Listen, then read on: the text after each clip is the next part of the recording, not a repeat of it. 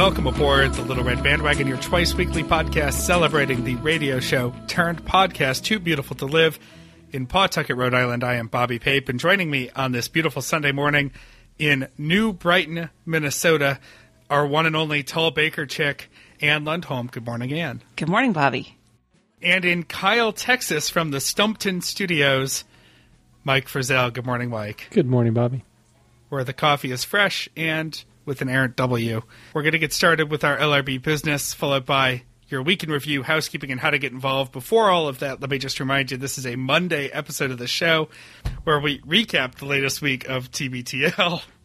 If you haven't already, go back and listen to our most recent Friday show, which actually came out on Thursday. It was a Thanksgiving special. You will cry, you will laugh at us, and you will love it. But more today, starting with some LRB business. We have an update on Meredith, although we haven't actually heard from her recently. Mm-hmm. It's slightly worrisome. We're assuming she's fine, recovering for her TMJ surgery. Duff braised her some turkey on Thursdays so she could gum on some Thanksgiving dinner. I know she made a mistake that I made during one of my stump appointments. She went in to get some stitches out, and she neglected to take her Vicodin beforehand and had a pretty bad experience, just like I did. And she'll never forget to do something like that again, I guarantee. A lesson to everyone on pre-medicating. Yes, pre-medicate yourself. When someone's going to be pulling staples or stitches out of this really tender area of your body, go ahead and pre-drug yourself. Turns out that Jen Andrews had it right all along. She did. Yeah. And Ann, you put a note on today's business section of the run sheet that just says Ann needs advice. And I have no idea what that is, so I'll let you take it from here. I really do need advice because normally I'm a very decisive person. I generally don't have a difficult time making up my mind. But I have a little bit of a quandary. As has been covered in a fair amount of detail here, I quit my second job in September, and that was true then. It's not so much quit now. Like in The Princess Bride, the difference between mostly dead and all dead, I mostly quit.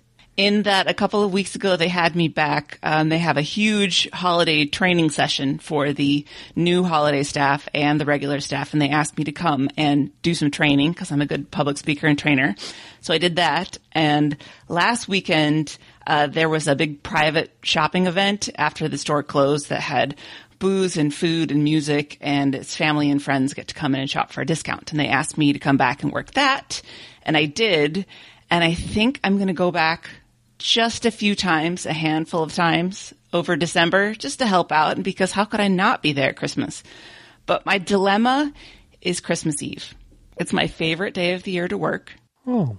And there's a lot to do to get ready for the awful day after Christmas sales on Christmas merchandise. Mm-hmm. So on one hand, I haven't had Christmas Eve off in 17 years. And that might be kind of cool. But on the other hand, how can I not work? It's a really fun day. And we bring in food and we're running around like crazy people. And I love the vibe in the store. The people who come in to shop, it is mostly men. And they come in and they're just like, well, I'm here. I need to buy something. And you say, I think you should buy that $98 wind chime. And they say, okay. And they give you their money and they leave. It's a really easy sales day. And so I don't know. I honestly can't make up my mind. And I'm going to have to let her know because she's going to finalize the schedule soon. I have two questions. One, do you feel like the person who said they were quitting Facebook and then they're just 3 days later their account's active again? Do you kind of feel like that? People look at you like, oh, I thought you quit. What are you doing here? Before you answer that, the second question is there something going on with friends or family that you have always wanted to attend or want to attend this year that it would keep you from if you went ahead and went in? The answer to both of those questions is no. Even when I quit there, I knew that I was not shutting the door on anything. Mm-hmm. And I even talked to my boss about being around a little bit at Christmas time. So I did not shut down my Facebook page and then come slinking back. And I don't know that there are any family things going on. One of my brothers is not coming in till Christmas Day, and I'm not sure about the other one. They might be there, actually. I don't know. It could be. I'm surprised that Christmas Eve isn't a choir night for you. It always was for me, and so that's why I could never work Christmas Eve. Even on the years when I was working coffee shops and I worked a lot of random holidays, Christmas Eve was always church first for me. Right. Back before I became a heathen. Exactly. I'm not in a church choir, so I don't have those kinds of responsibilities. The choir that I am in, our concert is next week, and then we'll be done for the season, so that won't interfere with anything. Well, I think I speak for everyone when I say do what makes you happy, and if it makes you happy to be there on Christmas Eve, I think that's a fun time. That would be a fun time in your kind of retail too, because everyone, they need to buy something now. Yep. You know, anything. You cannot walk out of the store with nothing, especially if you're a dude and you've taken the time to go shopping and it's Christmas Eve. Yeah, that's probably the most suggestible time of the year. There was a guy who came in once on a Christmas Eve who was kind of an older, not old, but, you know, in the later half of his life, and he was so crabby to be there.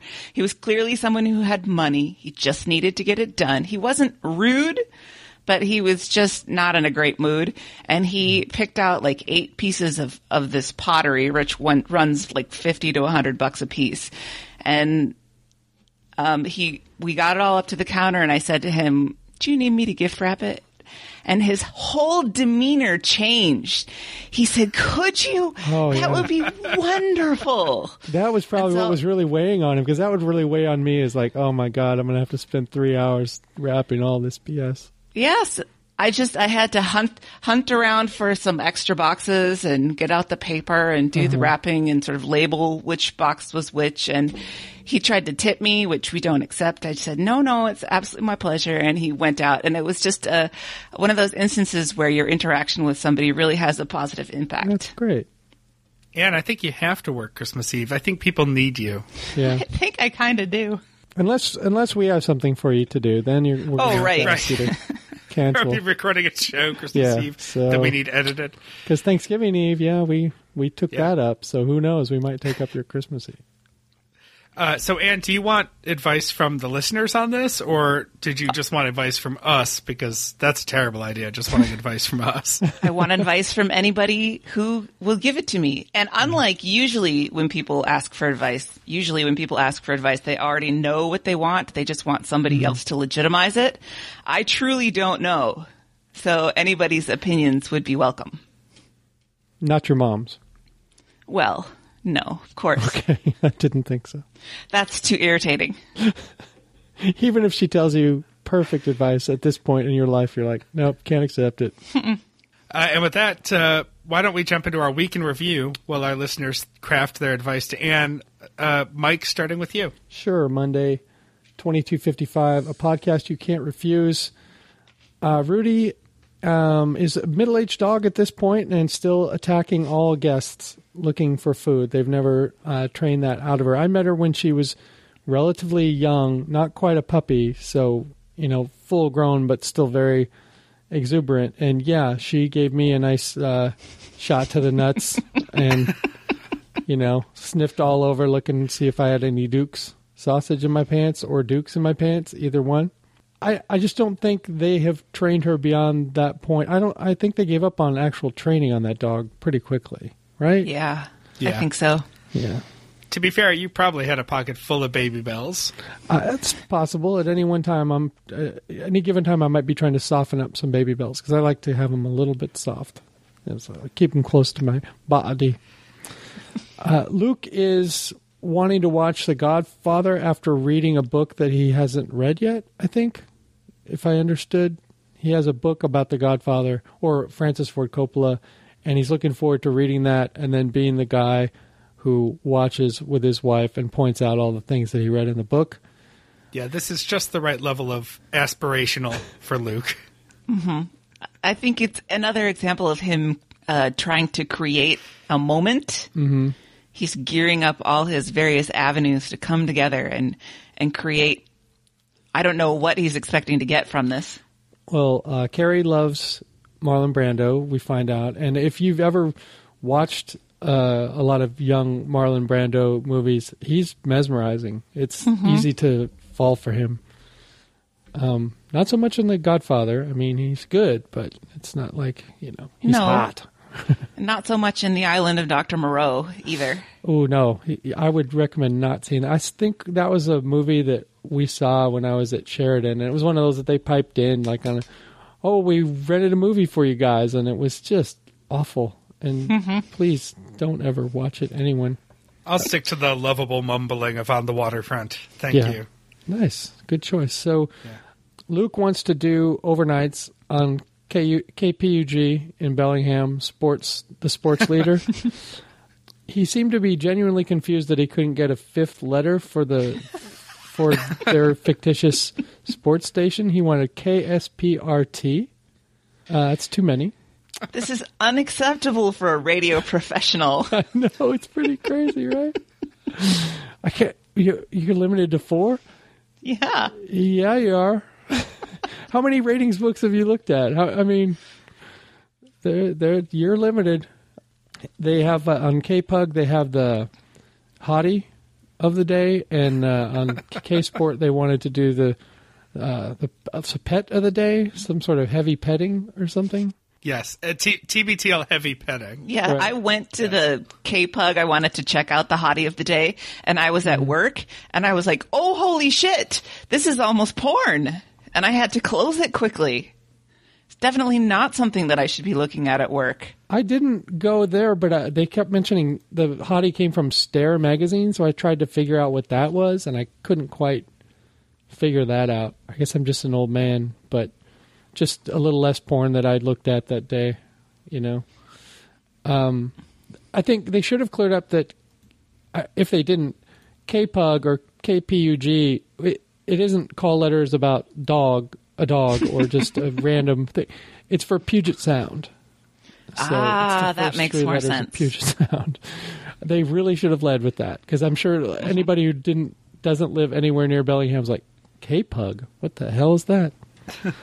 Barb is a sponsor. I just need to mention that because Barb's my bestie. They gave her a nice shout out.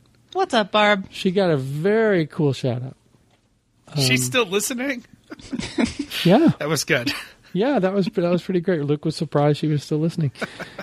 Top story.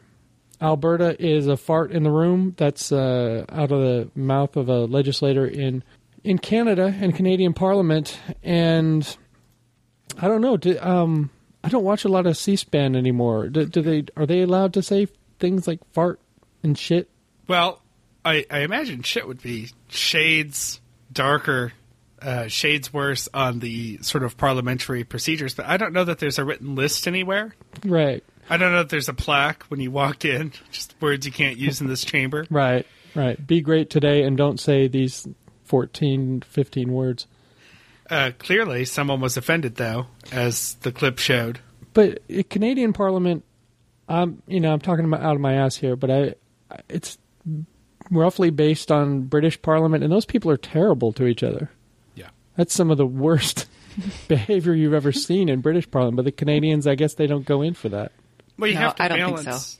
You have to balance British Parliament with Canadian politeness.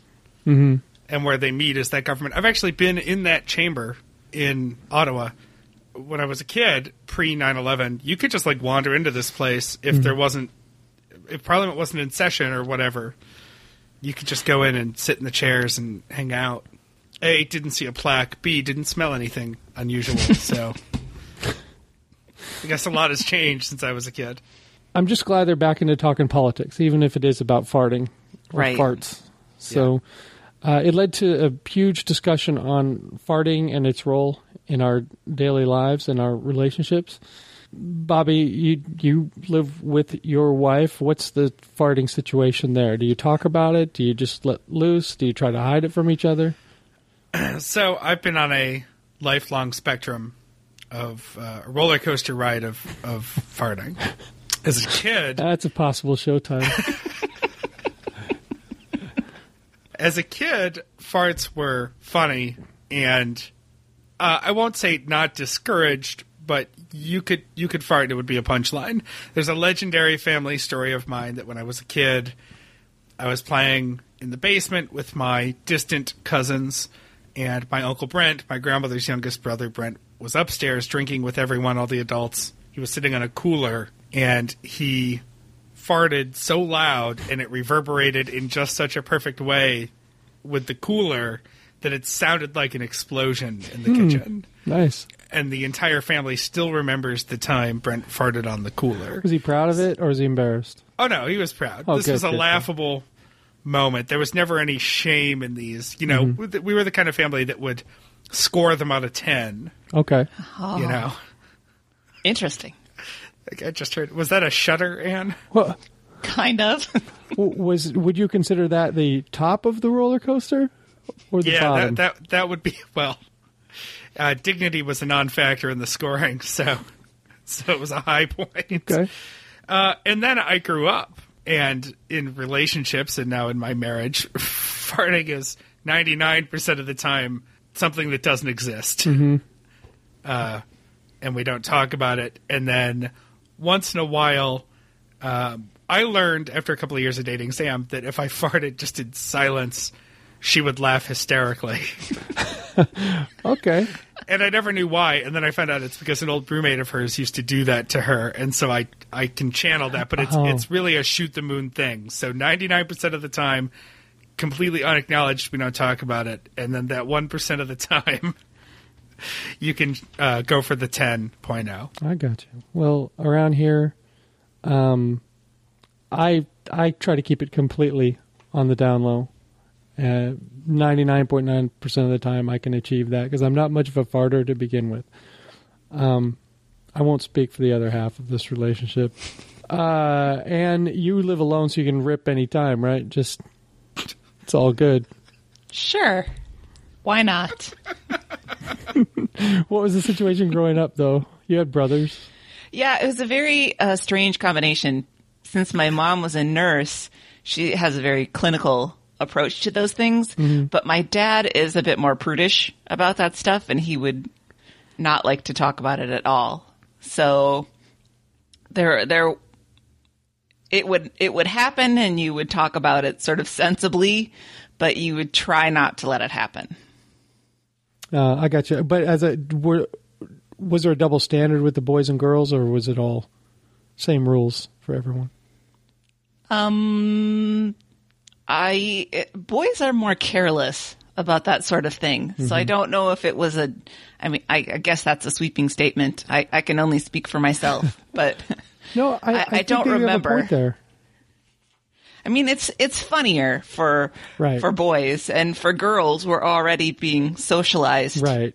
Because if it had been cousin Susie that was sitting on the cooler and ripped that one, she probably would have been mortified and Absolutely. would probably still have some sort of eating disorder over it.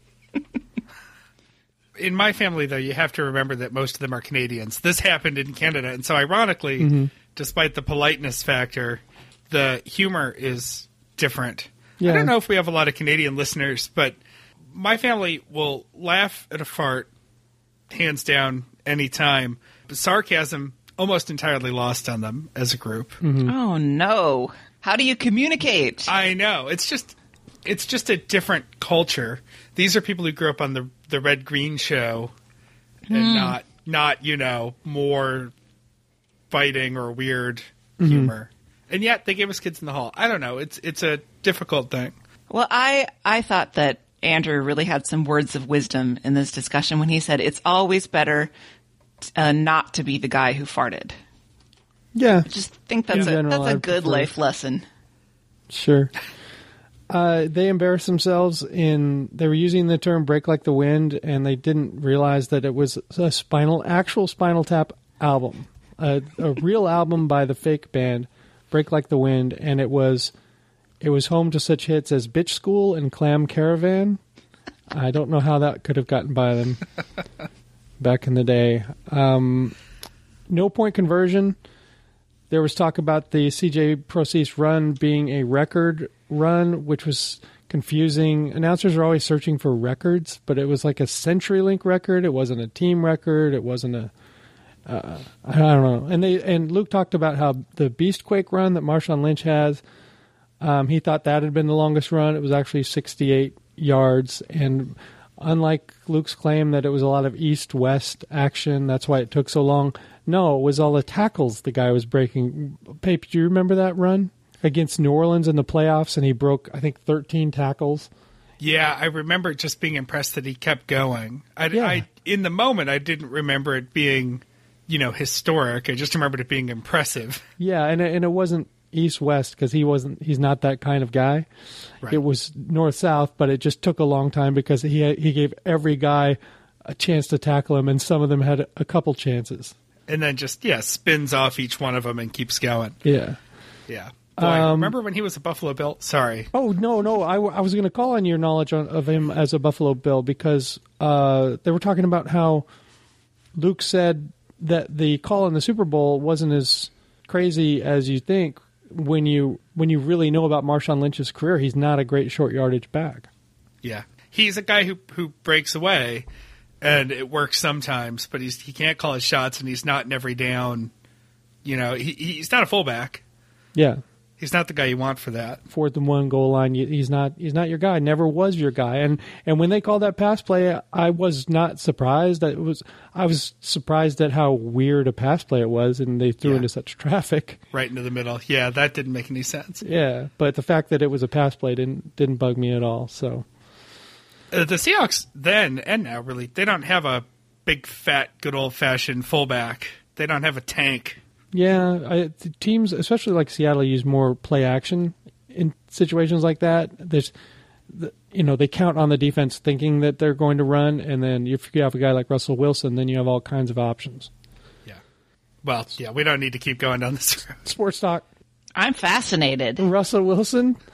Threw against his body. This is something that baseball players do all the time. So, he was a great baseball player. So it didn't surprise me at all. But Luke was pretty impressed with it. It seems that Andrew and Vives are booked for a vacation for Super Bowl weekend. So if the Seahawks are playing, it's some sort of tropical vacation, I think, right? He's trying to get Costa Rica one, right? His beach bod ready. Mm-hmm. But I can't imagine you go anywhere where you couldn't get a hold of the Super Bowl in some way. I don't know. You'd have to go somewhere without television to not get the Super Bowl. Yeah, and no wonder that weekend though is so cheap, Yeah, because I'm sure they're looking at wow this weekend in February looks amazing. Everything's half price. I'm taking it. Well, The only other time you can get prices like that is hurricane season. Because no one wants to go during hurricanes or during the Super Bowl. And Russell Wilson is now all in on the South of Dome Arena, the Soto Arena, which is pretty great. And instead of talking about Jesus at the end of all his interviews, at least now he's talking about an arena that I can get behind. I'm not behind this God character, but I can really, really like some NHL and NBA back in Seattle. I'm going to skip my long talk about how I'm not sure Seattle can handle an NHL team so close to Vancouver, but, other cities do it. Yeah. My thought was just that Luke doesn't like Russell Wilson doing this on national television. He thinks it should be just local. No. But he doesn't realize the investors are going to come from all over. Right. And that's where the buy-in needs to be. And this is every year there's some city that wants to build a new arena. It's the long national talk. Of course, they're probably paying him extra every time he can get it on. I know, exactly. On an NFL broadcast shout out. Yeah, he's probably his agent's cutting up the tape and sending it over to him. See, he got it in there. There he is when he jumped back into the frame. And he didn't have to kiss a pizza executive. No, not this time. Yeah. That's all I have for Monday. I assume, Ann, you don't have any more thoughts on the no-point conversion? All I have to say is that I was diligently taking notes and trying to Google names to make sure that I had them correctly. They released a guy who's named Kristen Michaels? Yeah. I had the devil of a time finding that name. It's spelled Christine and pronounced Kristen, which are both female ways of spelling and pronouncing. Calm down, Jim Rome. And incongruous. It's like if you name your kid Christine, call him Christine. Don't call him Kristen. Right. It's really confusing. You're right. Or for God's sakes, go with Chris. And poor guy's been cut by the Seahawks, I think, twice in 2 years now. So he's walking around as Christine, and he keeps getting cut. So he goes from the starter to being cut very quickly. Something tells me that's some sort of a troubled relationship with the coaches. That's my guess. Well, I think that's not to be heteronormative, but it's kind of mean of his mom to do that. Yeah, apparently, she was so convinced that she was going to have a girl, she had the name all picked out, and then the boy came along, and she thought, seems fine it's to all right me. to course correct. It's all right. I guess when you're a pro football player, you can be named whatever. Who's going to mess with you? Yeah, a big, strong guy like that. But what if he'd just been a little Poindexter? It would have been really... Right. There's a lot of therapy there. Yeah. Nobody fucks with Barkevius Mingo. No. Doesn't matter whether or not he's an NFL player. 6'5", 300. Barkevius. Right. You could be Meowkevius. People wouldn't mess with you. All right, we got there. And Let's go to Tuesday, 22:56. Dude, you're getting a smoothie, in which Andrew cannot remember the word smoothie for the longest time, and it really upsets him. I'd like to note, starting the show, Luke says that today he's eaten 3 Kraft Singles, 3.5 Duke's sausages, some Claussen mini dills, and a Coke Zero. And I'm just thinking about his poor digestive tract. Oh my God, how can he do that? Ugh. We have the return of the turkey gobble. I look forward to that every year. I'm very glad that it's Thanksgiving specific, because otherwise I think we could Burbank that very quickly. Sure. yes. And Andrew recounts all his Cairo hijinks with Rachel Bell from last night. It seemed like it was a real rotating cast of hosts there, and they got to a point where was she supposed to talk? Was he supposed to talk? And it was all a hot mess. And somehow during this this conversation, Luke decided that he was going to say Monday Night Football in Spanish. So he said Lunes noches de football, and Andrew said, "Is that Tuesday?" I think he was trying to say it the way that Chris Berman had said it. yes. Oh, yes, on that's Monday Night right. Football. Yep. I love Andrew so much. So it turns out that Luke's laptop has what he characterizes as leprosy. He says most of the ports don't work, and he has to go through a lot of rigmarole in order to get everything that he needs for the show plugged into the laptop, which seems to me to be playing with fire. Yes. But he makes a very sensible point that he's having a hard time getting it repaired because he needs it every day. So he can't drop it off and let's get some of that pina colada money together and get yourself a nice new laptop. It's pretty important to your job, dude. Right. And this leads into Andrew's epic story of laptop repair. I had almost forgotten that this was going on after the discussion of how he chose his repair shop. But it turns out that it was an absolute fiasco. In that, let's see, 1, they forgot to order the part. 2, they didn't realize they needed to get a special keyboard. That was going to take 4 weeks for it to come in. 3, he had to pay for the part before they placed the order. How can anything in this day and age take 4 weeks to get a hold of? It just needs to be manufactured at that point, which still shouldn't even take 4 weeks. Well, I made a note that said this is what comes of when you buy an off-brand computer, right? Whatever he said that he had, it's not something that I even recognize the name of. Well, MSI is the best gaming laptop provider, according to the Google results for MSI laptop. Right. So, they are the best. Very good for Hearthstone playing. Yeah, but usually people that go for those gaming systems, they're usually people that play against other people online, and it's shooter games and stuff that depends on speed and quality. He's just plodding around with Civ 5 and Hearthstone, and what's the one that all the little kids play where everyone looks all blocky? Minecraft, right. So I don't think he needs this type of machine. No. So when you buy the Lamborghini of gaming computers. I guess you can't be surprised that it's going to take that long to and cost get a part a lot in. to repair, I bet. Too. That's a good analogy because those foreign auto body workers are always the weirdest. Yeah. And you have to believe everything they say because you can't check on it. They're the only one who knows this stuff. And I was a little taken aback by his amazement that he had to pay for the part when he ordered it, because in my experience, that's just how it works. If you're getting a not widely available custom part, of course you have to pay for it before they order it. Yeah, even Because at if you don't use auto it, dealer or wherever you get your car fixed, if it's an expensive, if they have to order a fucking transmission for you or something, you know, they don't want you to just order it and then just decide you're going to get it somewhere else. And then meanwhile, they got the whole thing shipped to their shop, you know? Yeah. So then to continue on, I think where Andrew really starts to get upset is they told him the specific day and time to come in to get their repair wizard to do it, and that guy decided to come in late, so he wasn't there, and Andrew ended up waiting for 3+ hours.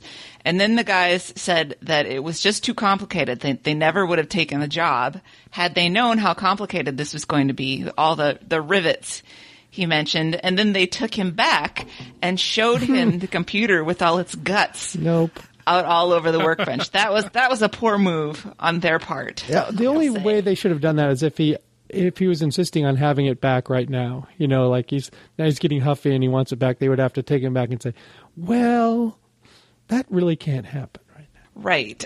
I'm a little uncertain on how this really went, because in my experience as a retail person, these people were dealing with him in the way that you would deal with a very difficult customer. I mean, clearly they're a very nice outfit, and they sort of pride themselves on customer service, and they're very open and honest, but they seem to really have been bending over backwards. So either they feel that they massively screwed up, which maybe they did, I don't know, or there's something about the way that he's behaving that's making them desperate to kind of calm him down. Well, I'm sure that Andrew is his trying to be polite but nervous and really wants his laptop back self. Right. You know, and as they noted, their Simpsons reference for the week, they're working with Gil, who's just trying to not get fired or whatever, or be a failure, because it's probably his store. Like, this looks like a really small place. And I don't think we should be calling people geniuses anymore, because it's really lost its meaning except as sarcasm these days. Oh, this guy, this ad genius, this tax genius, or whatever. So he'll never go back because the experience was just too bad. He appreciates the customer service and that they seemed to be good people who were really trying. I would say this was a mixture of very bad luck, and then, I mean, forgetting to order the part, that's definitely on them. But he wants to know if he has, or I guess Luke asks if he has a moral responsibility to leave a Yelp review detailing this experience. And I said, no, there's no moral responsibility associated with Yelp or to fellow customers. You don't have a responsibility to tell anybody else your experience. Like, if there's customers that don't even know what Yelp is, now are they going to hell because they didn't find out about Yelp and leave a shitty review? I mean, you have morals has nothing to do with this. Your only moral responsibility is to review Little Red Bandwagon on iTunes. That's right. Of course. There's a little bit of talk at the end here about whether it's worse to deal with some shyster that's taking advantage of you or to deal with a good-hearted incompetent. I would take the good-hearted incompetent any day, because at least I know they're not trying to screw me. I think it depends on if you know anything about what they're doing, you know? Yeah, that's a good point. I mean, it would be situational. Yep. As much as people love to bitch about how much more expensive Apple laptops are, and they'll tell you there's nothing better about them, I will say that ever since I switched to Macs about 10 years ago, I've been through a few MacBooks. I've been happy with all of them, and I've never once, knock on anything in this room, had to take it into the shop. And if I did, I know where I would take it. And to me, that is worth so much relief. Mm-hmm. It's worth the extra money to me to just know, like, there's a really set procedure for all of this. I don't find that I have any problems with my non-Mac, but I have a desktop, and I think that desktop versus laptop may make a difference because laptops just get handled so much. Mm-hmm. Yeah. I think there is a physical component to that. Yeah. Moving on to the top story for today. There is a class action lawsuit. I hope Christy was paying attention to this so she can get in on it, her class action lawsuit against Chipotle, because some people thought, due to semi-deceptive advertising, that their burritos were only 300 calories, which just makes me laugh on the face of it. Mm-hmm. But they turned out to be over 1,000 calories. It was the advertised chorizo that was only 300 calories. Now, I'm not someone who has eaten a lot of Chipotle, but I do pick it up. I picked it up often for Emily and Cullen, and one of the remarkable features about the Chipotle meal is that it weighs as much as a goddamn suitcase when you're coming out of there. So there's just no way. There's just no way. I mean, I can't defend anyone who is dumb enough to think that one of those burritos had 300 calories. They should get no money for thinking that. Nope. They should have said, what you meant here was 1,300 calories. But this is hot coffee McDonald's talk. Yeah. You know, they weren't warned that they would get fat eating giant burritos. Yeah, and this translates into the idea of reading labels, because if people had read the labels or read the fine print, this would not have been such a shock to them. And Luke, of course, is all into reading labels for his low-carbing purposes.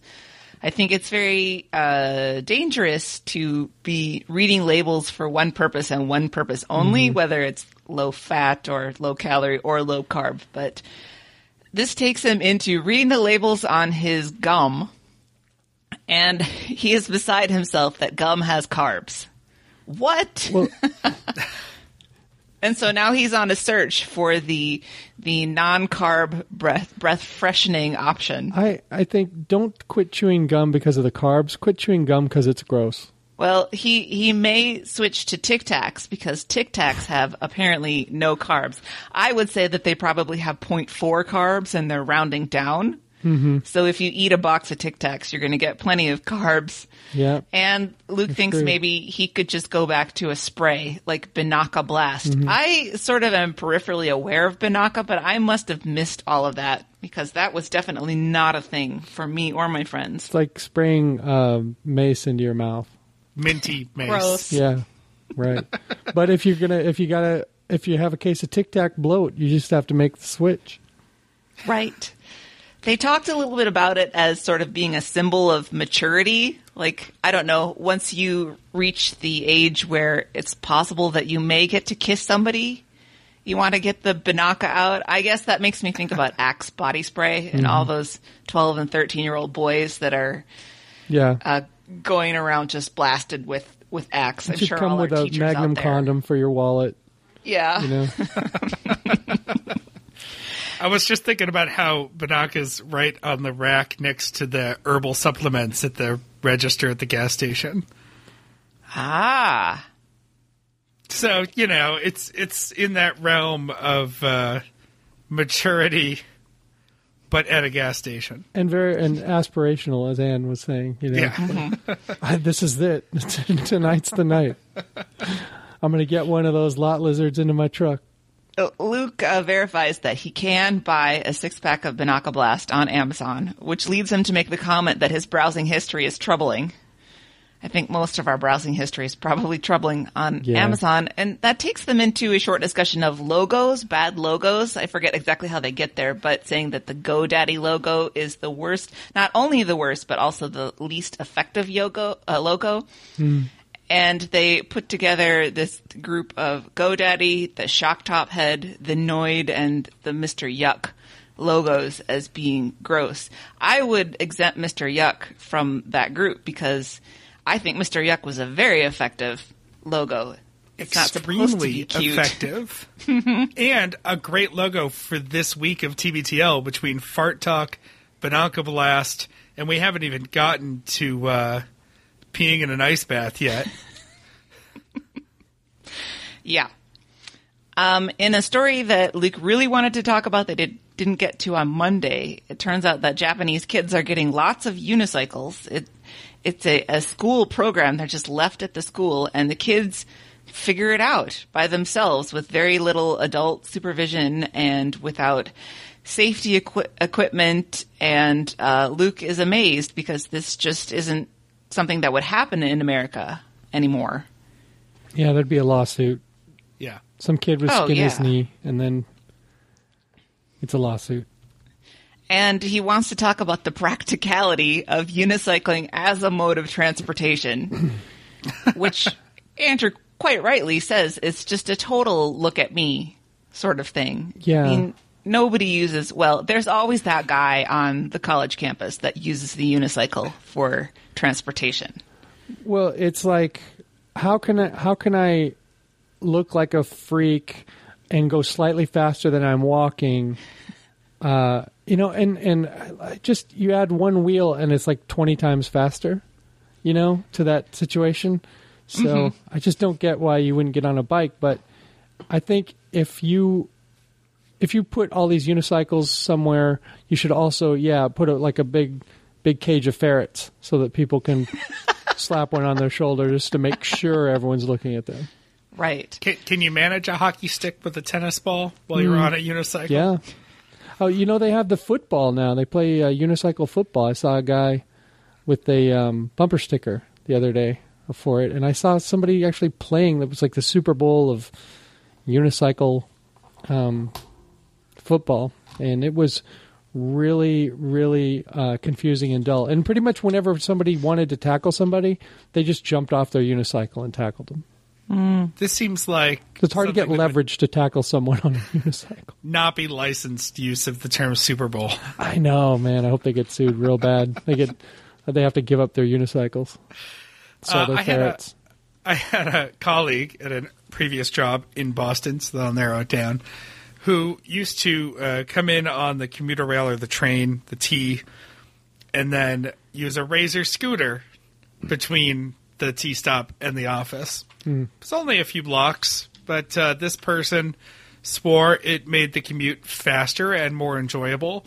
And I just have a really hard time picturing a grown adult in business casual clothing on a Razor scooter, and I never stopped with the ridicule of this person. It's your responsibility at that point. I mean, even if you don't care anymore, you still have to keep going at it. Yeah. Well, I guess I support everybody's right to do whatever they want to do. Yeah. But I would just say that I would never date a guy who rides a unicycle because clearly we have incompatible outlooks on life. It's a limiter. It is. For sure.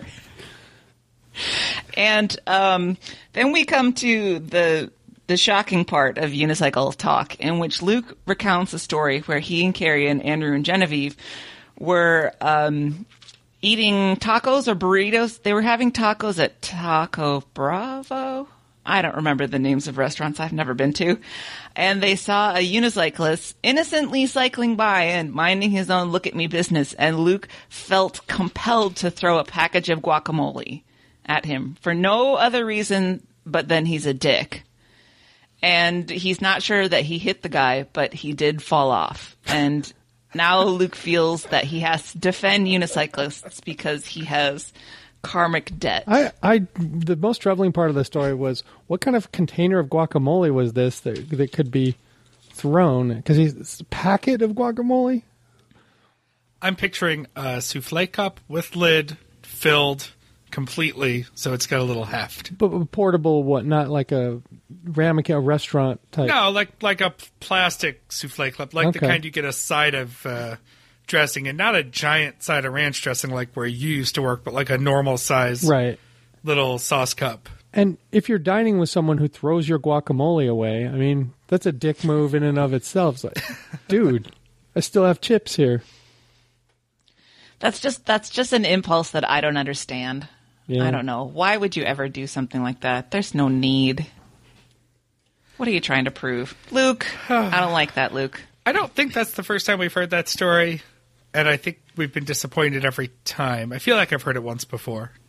Well, in emails today, to move on, we get one about somebody whose coworker clips their toenails in the next cubicle. Gross. And then somebody who wrote in because her grandmother was in a play with Carl Castle, or I guess he was on the tech crew, and they dated, and he sent her love letters, and they still have those love letters that they can read. What's great is that a lovely story. If you read like the Carl Castle love letters, you can read them in his voice, and it's like extra super charming. And that's all I got for Tuesday. On a Wednesday, not all Andrews wear boots. We're at Walsh, Walsh, and Doormat together again with Andrew Digi Walsh. And Luke recounts us, maybe the highlight of the week, the running saga that is the Gobble Gobble family text chain chat. The Burbank family is dividing up the duties of their Thanksgiving shopping and meal preparation. Luke's usual job is to be the guy who runs to the store to get what everybody forgot on Thanksgiving morning. But Susie Burbank is insisting that he go to Costco on Wednesday night instead. Oh, my God. Can you imagine? Can you imagine going to Costco on Wednesday night? For bulk whipping cream. Yes, Luke stated that he thought that you could get 3 gallons of whipping cream for $7. Yeah. And I thought, I have got to start shopping at Costco if that's the case. I know it's one of those things where if somebody doesn't know the price of a gallon of milk, they're out of touch. A gallon of heavy whipping cream might be a different story. I mean, I think it's over $4 for a pint of whipping cream. So $7 for 3 gallons. Yeah, I got to get with that. Yep. Well, on the Wednesday before Thanksgiving, I think whipping cream, like cans of pumpkin, it's kind of like heroin in prison. They can ask whatever price they want. Somebody's going to try to pay it.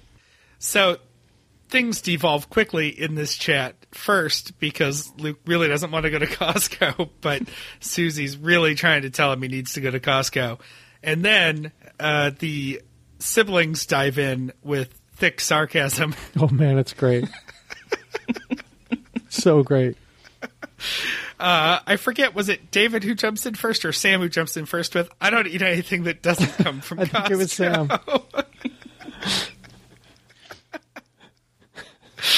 And we get an aside from Luke about how seriously Susie takes Costco being a one-time sample prep cook / hander-outer at Costco, taking the pierogies so seriously that she almost missed his first pitch at the Mariners game because she had to work. There's the whole setup, and you got to take it down, and it's a thing.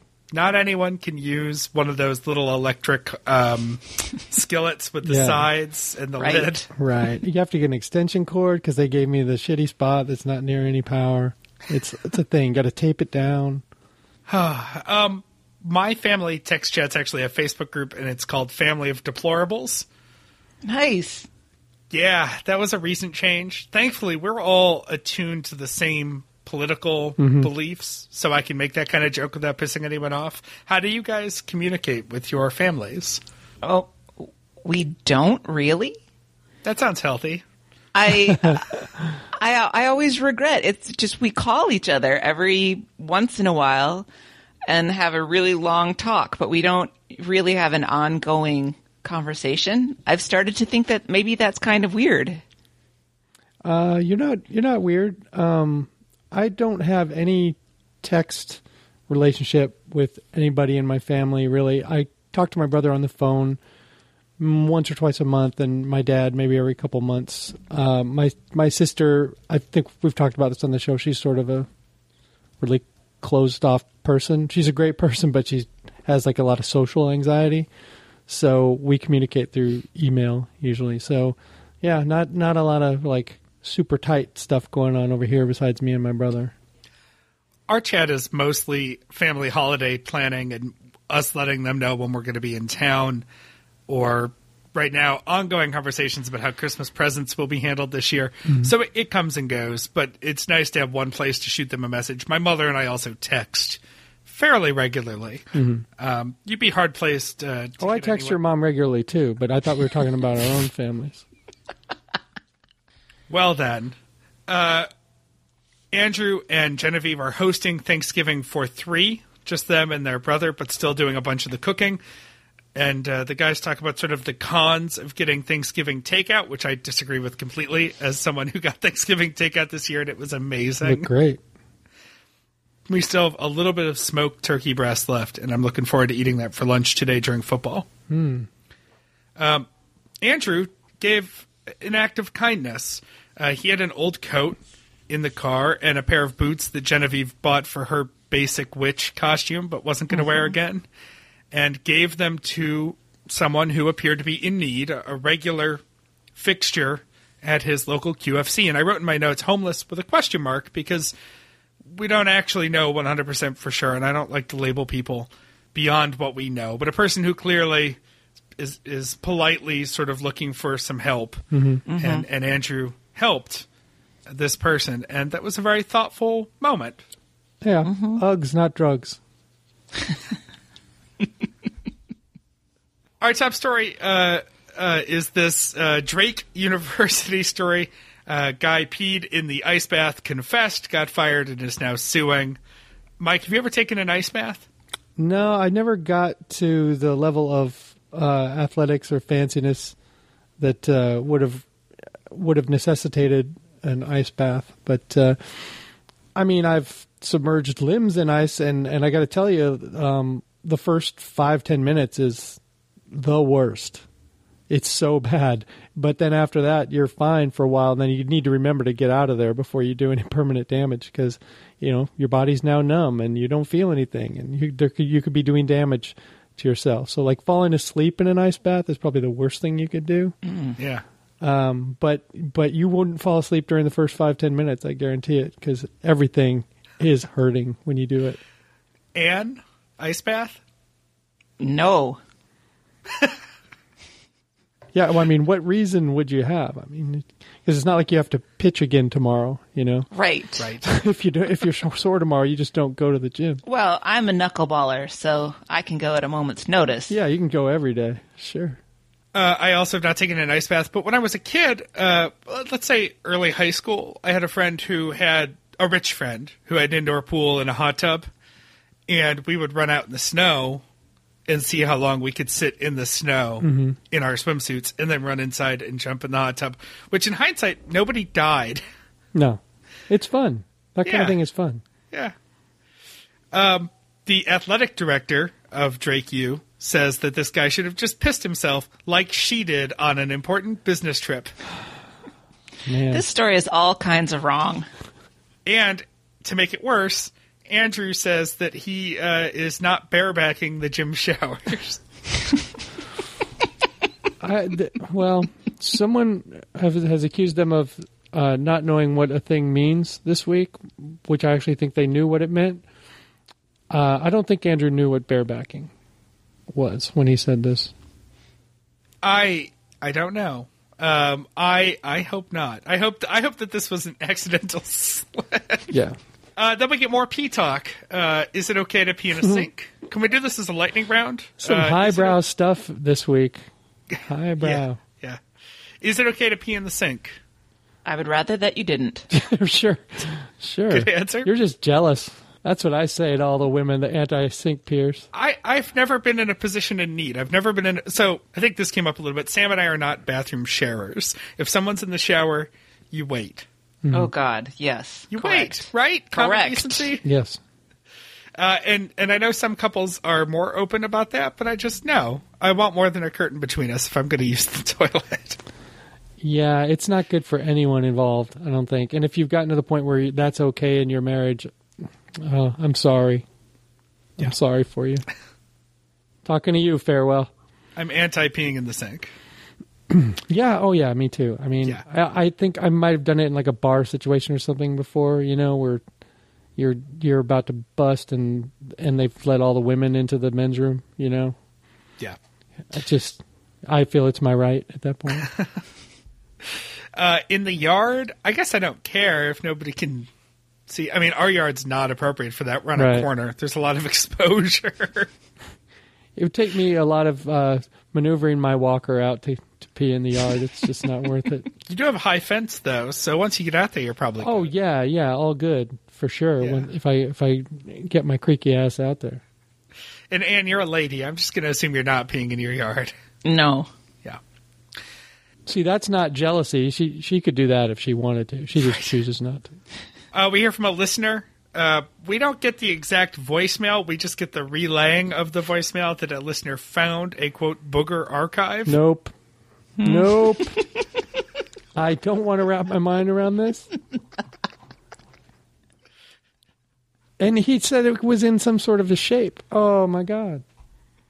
I only take issue with the use of the term archive because I feel like it should be organized.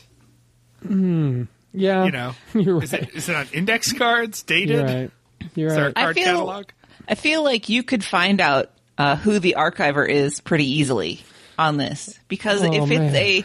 a large enough load where it's actually noticeable as a collection, that's got to be a person that's spending a lot of time in that spot. God.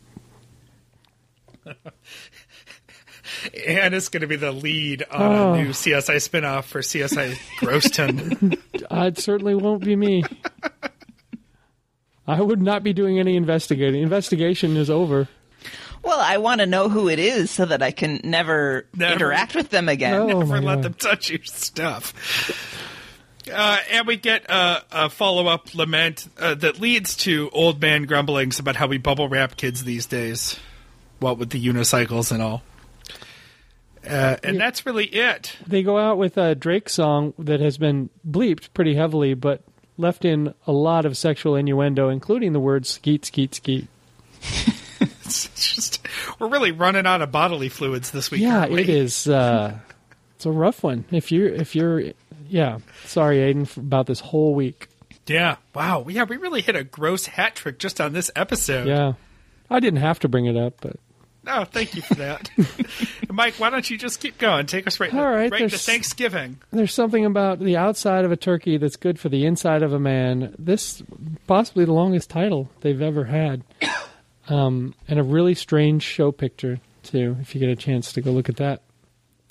This is the Thanksgiving episode where they are preparing their meals. Sounds like they have a lot of cords and equipment in both kitchens, and it leads to a lot of accidents and near accidents. Luke, it opens with Luke burning the bacon while Carrie is doing some real cooking, and Andrew and Vives. I don't think it's a big culinary household over there. They're making Toll House cookies, and Andrew. I made a note to myself that I will not freak out about the baking talk. I will not. I will not freak out about the ineptitude displayed here. Has it ever happened to you where you're holding a bunch of equipment and then you reach for the front and the back of the oven at the same time and you get zapped? Like, No, who would ever do that? Who would put their whole hand over the top yeah, of the back of the range to use their thumb to turn it on? he has some It's freakishly gross long back arms there. for a man of Yeah. his size. I mean, he has the arms of like a 7-footer. So keep that in mind. Andrew has a No. strange body. His arms are very long. Please don't move on until you get to the poorly executed Blood Oranges, Blood Diamonds spoof. I thought it was a good spoof. Luke just didn't get it. Yeah. No, it just fell flat on the line. I Yeah, mean, I it think sure there was did. potential there with the yes and, but it just didn't happen. Yeah. The baking though. Let me ask you this, Anne. I mean, you certainly wouldn't frown on someone bringing Toll House cookies somewhere. I mean, they're delicious or whatever, but it seems pretty unambitious for, you know, you're going to do a podcast and you're just going to bake cookies off the same recipe everyone else uses. I don't know. I mean, it wouldn't be my choice, but Well- I guess that was an available recipe and they know it's something that people like, so why not? Well, I'm glad they did it because anything more complicated might have killed both of them because things were I think crashing so. over there. Things were, it sounded like things were not going particularly well. I mean, Vives seemed to be getting a little irritated with Andrew at a couple. I think she's Times made a in couple of process. batches of cookies in her life, but who reaches the age of 40 and has never used a hand mixer? Yeah, that's crazy. It's crazy. Yeah. You'd have to be in jail for a lot longer than I was to have reached his age without having touched some basic kitchen equipment. Andrew truly freaked out when he got shocked. Like, he thought everyone was going to get shocked now. And Beeves was pretty dismissive of that. She just walked over and turned on the oven. Oh, yeah, she said she thought he was doing a bit. Right. Yeah. Sure, but he was so rattled, though. You know, he was pretty convincing after a minute. You're like, dude, you're freaking out about things that don't even exist at this point. But it must have got shocked real good if it got him that way. I love that Carrie couldn't stop laughing. Yes. Because I couldn't either. Right. Luke, I know, Bobby, you're going to want to weigh in on this. Luke makes the argument for the minced garlic. You have you use the cubes? I do. There's a time and a place for fresh garlic. Absolutely. We do not own a garlic press here. If you need minced garlic, we do it the old-fashioned way. You smash it with the side of the knife. Oh. And then you chop it.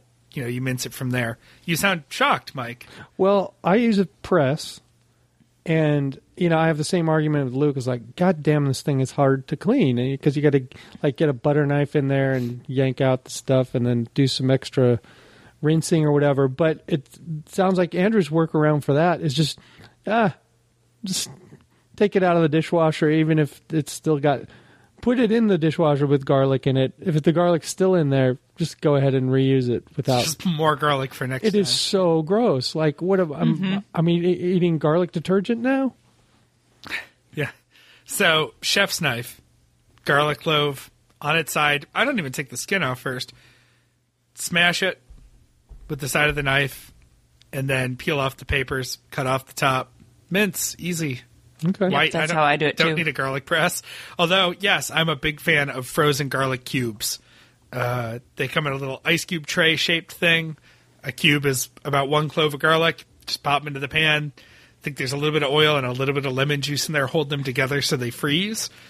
And they just melt into whatever you're doing. And they are great. And unlike the jars, your entire fridge doesn't smell like garlic after you open it. Oh, I didn't know that. I don't think I've bought the minced before. The jars are a mess. We used to have, before we discovered the frozen garlic, we would get the jar but keep it in a plastic bag in the fridge because it would just smell. I don't mind the smell of raw garlic all the time, but it's a little overwhelming. Okay. Carrie asked advice about skipping the heavy skillet, which is called for in many recipes. I know Emily has a set of skillets that she spent a lot of time seasoning. Do you guys have those kind of skillets? Do you get them out very often? I don't have any skillets at all, especially not the ones that would be appropriate to go stovetop to oven. Mm-hmm. A lot of times I just skip the recipes that call for those because I don't want to spend the money and spend the time seasoning them. It's a lot of investment for sure. Yeah, we had a crummy one that really needed to be cleaned up more. I had an ex-girlfriend years and years ago who gave me a small cast iron skillet that her father worked in a shop, and he sandblasted it clean, thinking that was the right thing to do. Mm. And I never really had the heart to explain to her that was the opposite of what you want to do. Yeah, that's that kind of pan, because there's just no amount of reseasoning that was going to bring that to a place where it was useful. Yeah. Holiday food tradition of a bowl of black olives. They talk about, I think all of them had that family tradition or whatever. I think I remember there being black olives out, but back then I didn't like them. And then there was a period where I did like them for a long period. And now, because of Christy, I don't like them again because she said they taste like blood, and they do. Now, a blood olives joke could have gotten some legs. Oh, and I was thinking about this. If I had dipped into the olive thing when I was a kid, I wasn't going to eat them. I was just going to put them on my fingers.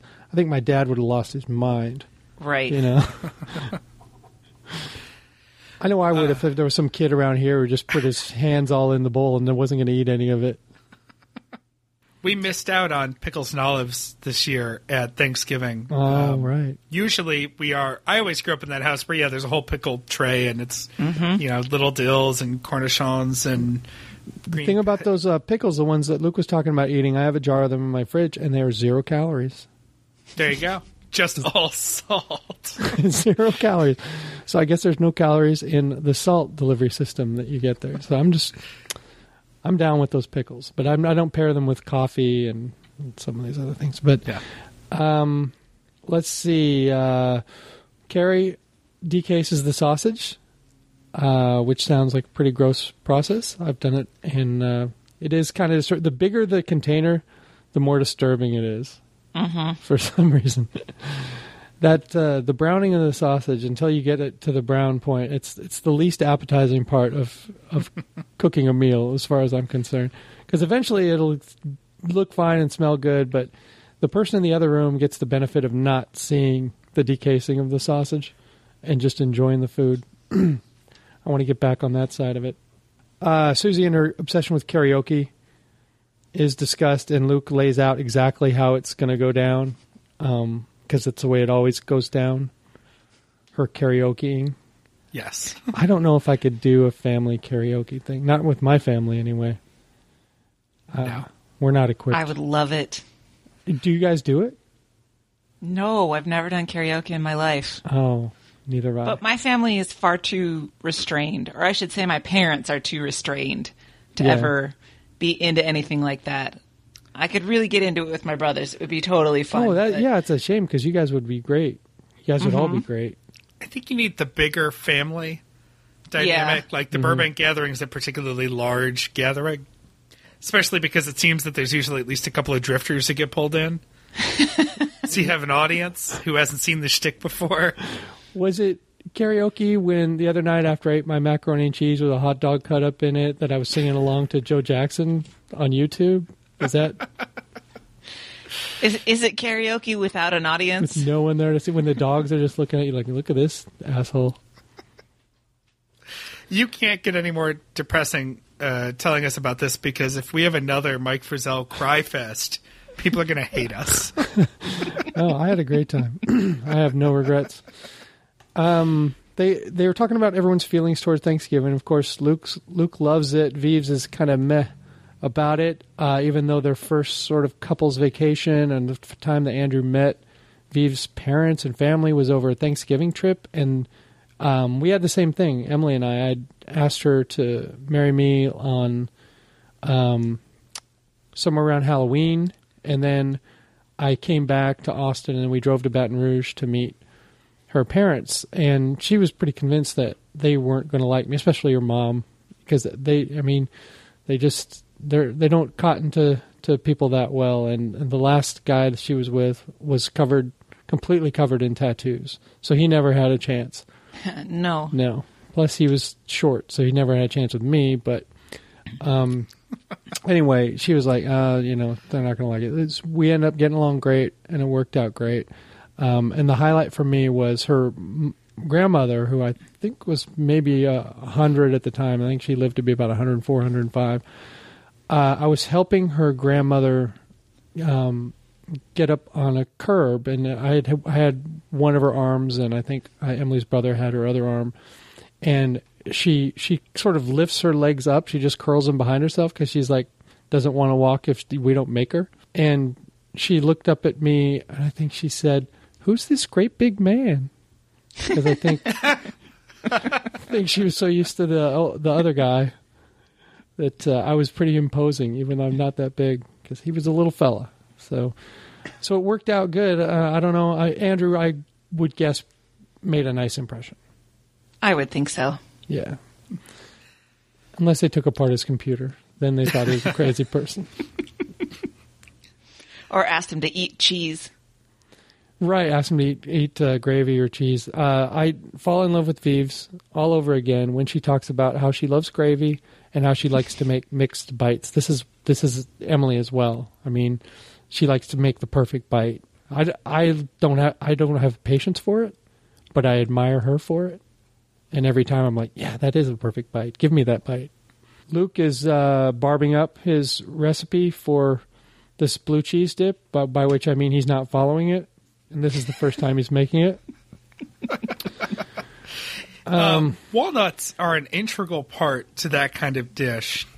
He said he was keeping out because he doesn't like them. But that's you're veering toward a Waldorfian thing, and if you take out the walnuts, you're just pulling it away from that completely. Yeah. If you don't like walnuts, don't make that recipe. Right. There's a lot of recipes you can make that don't have walnuts. Most of them, in fact. Most dip recipes do not involve walnuts. I'll say that unequivocally. A Westworld Trump joke actually kills because I think everyone in both rooms has seen the Westworld, which I have seen. It was a great joke. But I don't think 90% of the audience got it. And Luke is proclaimed by Susie Burbank in the text chain, I think, to be the leader of the children. Yes. Which I don't know. It sounds dismissive in the context because I think she's tired of the rebellion of the children. Right. Yes. So it's not a title that she feels is a good one for Luke. He's doing a good thing by leading the children. You think she more means leader of the rebellion, like not go to Costco at 7:30 on Wednesday night before Thanksgiving? That's a rebellion to her. I don't know, because isn't it Walter who hates Safeway? He won't eat anything from Safeway, QFC. So I do think everybody's getting in on it but her. Yeah, everyone got off good shots. Except really for her. That's frustrating, though. If you're the one who's supposed to be making sure everything gets done and leading the charge and nobody else will be serious, that's really frustrating. This is the LRB planning chat every week. True. One of us, and it rotates, one of us will be trying to figure out when we're recording for the week, and everyone else is just firing off. That's making jokes. Robin Williams style, just smoking them wizards. Sure, right. It's suggested by Andrew, I think, Game of Thrones metaphor dinner conversation, so that most of the politics would go over the Burbank parents' heads. And it's not the worst it would be a decent suggestion were they not Game of Thrones watchers, which I think they are. Yeah. But I just thought Lannister care was a good was a good line. Andrew is Vive says that cooking with Andrew is like cooking with Bean, and by that she means Mr. Bean. Mr. Bean, yep. Which I can totally picture, those lanky arms just smashing things, just running cords all over, tripping. It sounded like I wish we had video. That they should have Facebook Live that. Yeah. Yeah. That would have been terrific. Because I think on Luke and Carrie's end, they almost dropped a few things as well. Well, and that poor first batch of bacon. Oh, right. Oh, yeah. Burned the first batch of bacon and then fried the second batch of bacon in the leftover bacon grease. Well, and is the bacon so burnt that you can't put it in a dip? I mean, it's not like you're serving it with your eggs. It's in a dip. It's there for some crunch. It wasn't too burnt for him to eat while he was frying. Right. If he's eating it, then why wouldn't it be good enough for the dip? I mean, instead of walnuts, let's get some crunchy bacon in there. Anyway, I've criticized enough for that Thursday. Who's got Friday? I do. Friday is number 2259, The Leftovers. And the idea behind this show is that Luke and Andrew are going to talk about all the topics that they promoted on previous shows and then never got around to talking to, which means that we get exactly 2 stories. And the first story from Rebecca, this was the only good suggestion that came from the post Andrew put on the Stens page. That post got like 50 responses, and Rebecca's was the only one that was usable. It was a very Stensy post. And she wanted to know the story about Chopin and how, when he died, his body was buried in Paris, but his heart was buried in Portland, Poland. My heart's never been in Portland. I do not like Portland. Luke was very excited at the time, but this was quite a while ago, and so now he doesn't even remember why he wanted to talk about it anymore. So they kind of skimmed through this article, and Chopin was in Paris as a self-imposed exile, and they talk a little bit about what that means. And so I looked it up because I'm a nerd, and it turns out that Poland was under Russian control at that time, and there had been, I think in the 30s, something they called the Great Uprising that failed, and after that there was an exodus of the Polish sort of cultural elite who left Poland and went to France. And so that's why he was in France. So he died there, and they did eventually take that heart back to Poland. And there was a secret gathering of scientists and church people and whoever to exhume the heart. And then they did an examination of it and took more than 1,000 photos and put it back by morning. 1,000 photos of a heart. 1,000. Yeah. And I was a little unclear about what the whole point this was, other than to try and determine if he really died of tuberculosis or from cystic fibrosis. After like 800 photos, they're like, nope, we still don't quite have it. Right. And I'm not sure what it matters anyway. Right. What he really died of. Which disease. So where they go from this is a very dark place. I didn't even know Chopin was sick, so that's where I am. So. Right. It turns out that Chopin wanted his heart buried separately from the rest of him because he was afraid, like Luke, of being disposed of before he was actually dead, which is totally a Monty Python thing. And Luke just wants to be really, really, really sure because he has a phobia of being buried alive, and they go into a whole discussion of Interview with a Vampire and how that actually happened in that. And Andrew may have read the books at one time, but Luke clearly has not read the books, so it's another one of those discussions where they're trying to recall plot points from something that neither of them really knows anything about. I think Luke thinks the books were about trying to get a job as a vampire, like self-help books. How to Interview with a Vampire? Well, he does prefer nonfiction. Yeah, it's practical knowledge. So Luke thinks he would be okay being buried alive if he was a vampire because he would know that he couldn't die, which is very twisted logic. Andrew says that he is not afraid of death, only painful death. And Luke says he's actually okay with death. This is a turnabout in the last couple of years that they've talked about before. Where when he was young, he was just petrified of death. But now he said 40 years is a good run on this planet. And I gotta say, I feel similarly to that statement. I'm going to be 40 here soon, and I'm like, that's probably about good. Yeah. 40's a big birthday. Yeah. Yeah. My friend of mine said that she's going to get me a t-shirt that says hashtag not my problem. I think once I turn 40, it's not my problem anymore. I think I've mentioned before, I have a rubber stamp that says not my problem.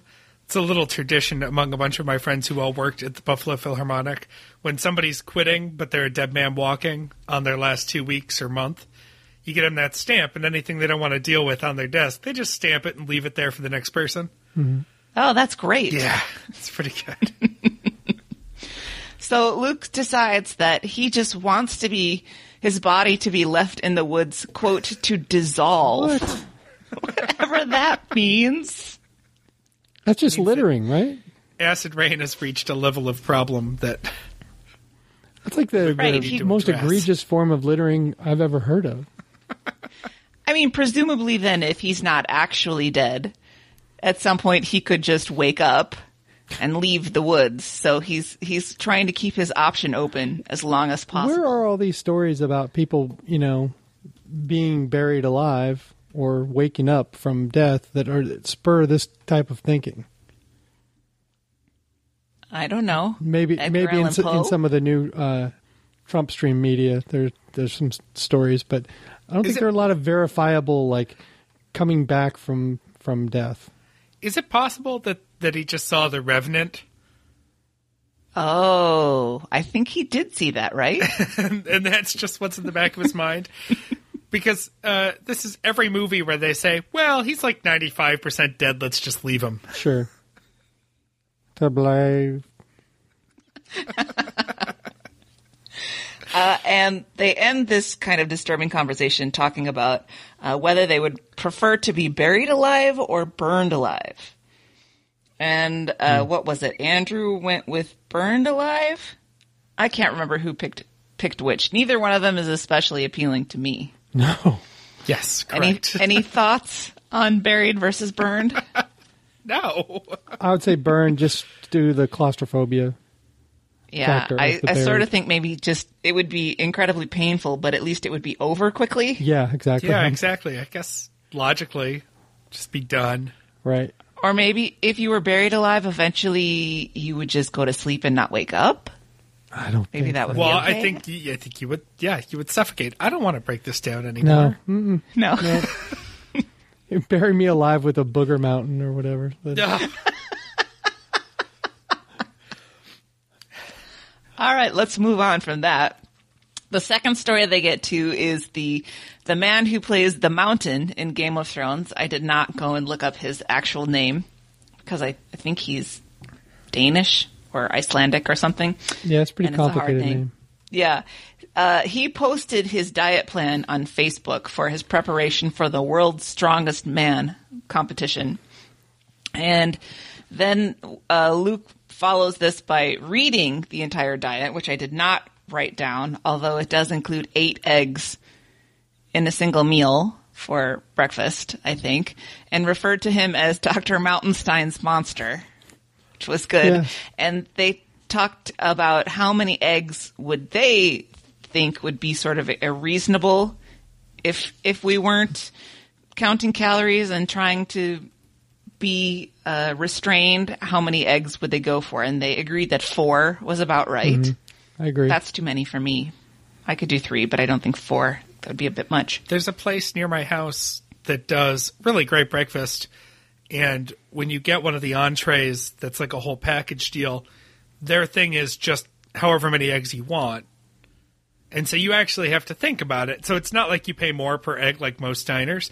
It's just like, oh, this and a side of ham and Texas toast and whatever. And just, it's unlimited eggs, they call it. But I always still get 3, and I'm perfectly happy because it's got all this other stuff with it. Like, I could probably eat 6 eggs with it, but I shouldn't. Well, that's called being reasonable. And they talk about sort of if you were going to go whole hog for breakfast, no pun intended, what would you do?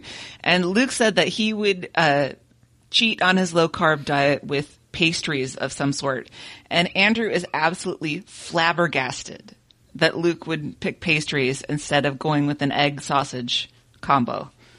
I would go with Luke. I'm pastry all the way.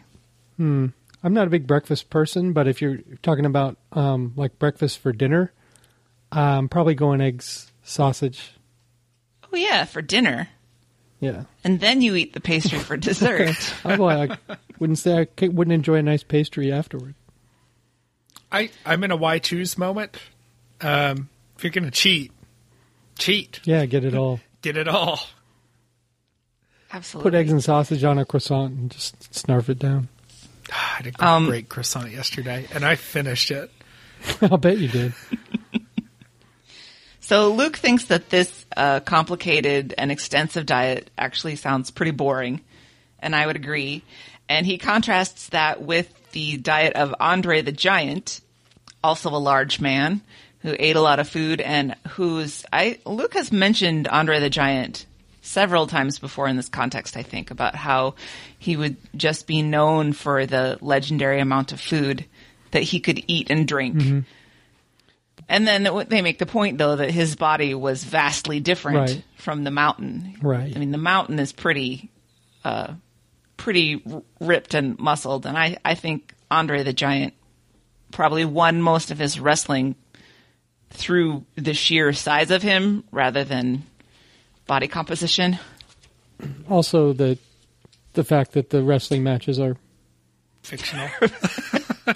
What? not real. But to the Mountain, eating probably is like a chore. And to Andre the Giant, it was probably one of the greatest things of his life. Yeah. And going to music for your weekend, Andrew picks Iris DeMent, Our Town. Luke picks Grand Hallway, Blessed Be Honeybee. And listener Jeffrey comes in with Why Oak Glory. And that ends Friday. A short show. Yeah. Maybe someday we'll actually get a show of leftover segments. Mm-hmm. When the premise for this was announced, I expected it to be like a lightning round. Like they'd hit 10 of them real quick. But, hey, this works too. On to housekeeping, on to the archive project. Christy is still looking for questions for Mike about his life of crime or anything else about the episodes when he was on TBTL recounting that life of crime. Mike, did you know you went to prison? Yeah, and there's been some very interesting questions coming in. So get in on that for sure. We're going to be doing something with those questions and answers for all of you in the coming weeks and months. So let us know on that. Our sister podcasts, Earbuds and Earworms, their latest episode focuses on songs about the world's oldest profession, and it is not drumming. It's a good episode. I listened to it this morning. And Nerd Out Loud, just keep it in your feed. Eventually, we'll get more Nerd Out Loud. Remember to go to prettysnarky.com and use promo code Bandwagon for 20% off your gift card and gift tag needs. I am extremely pleased with my gift cards. I think you will be as well. And again, we don't get a kickback on that. Jen just loves us and wants to give you all a discount.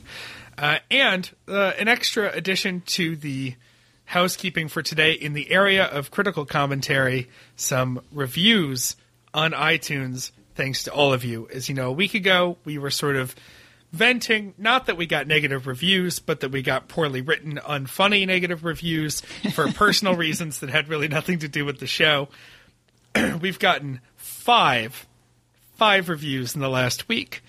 And they are all 5-star reviews. Thank you, everyone. You're very kind. Some of them even gave us new nicknames. One reviewer writes, if you...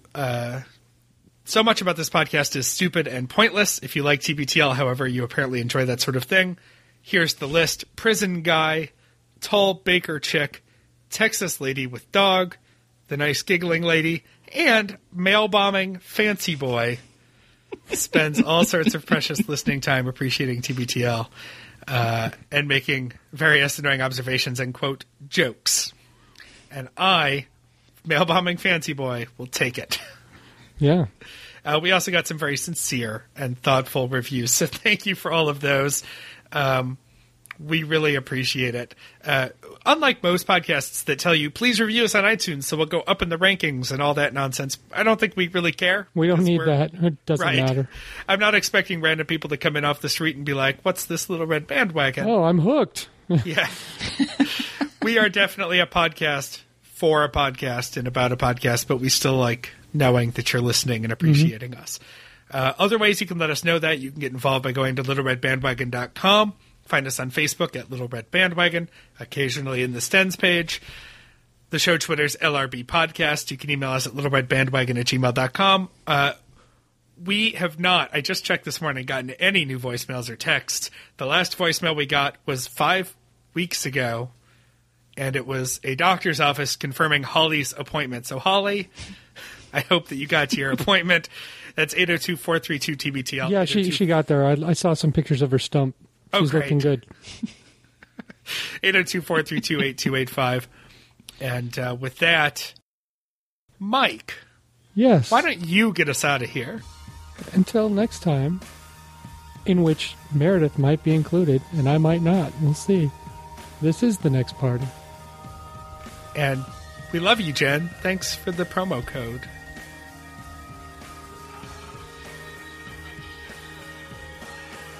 We nailed it.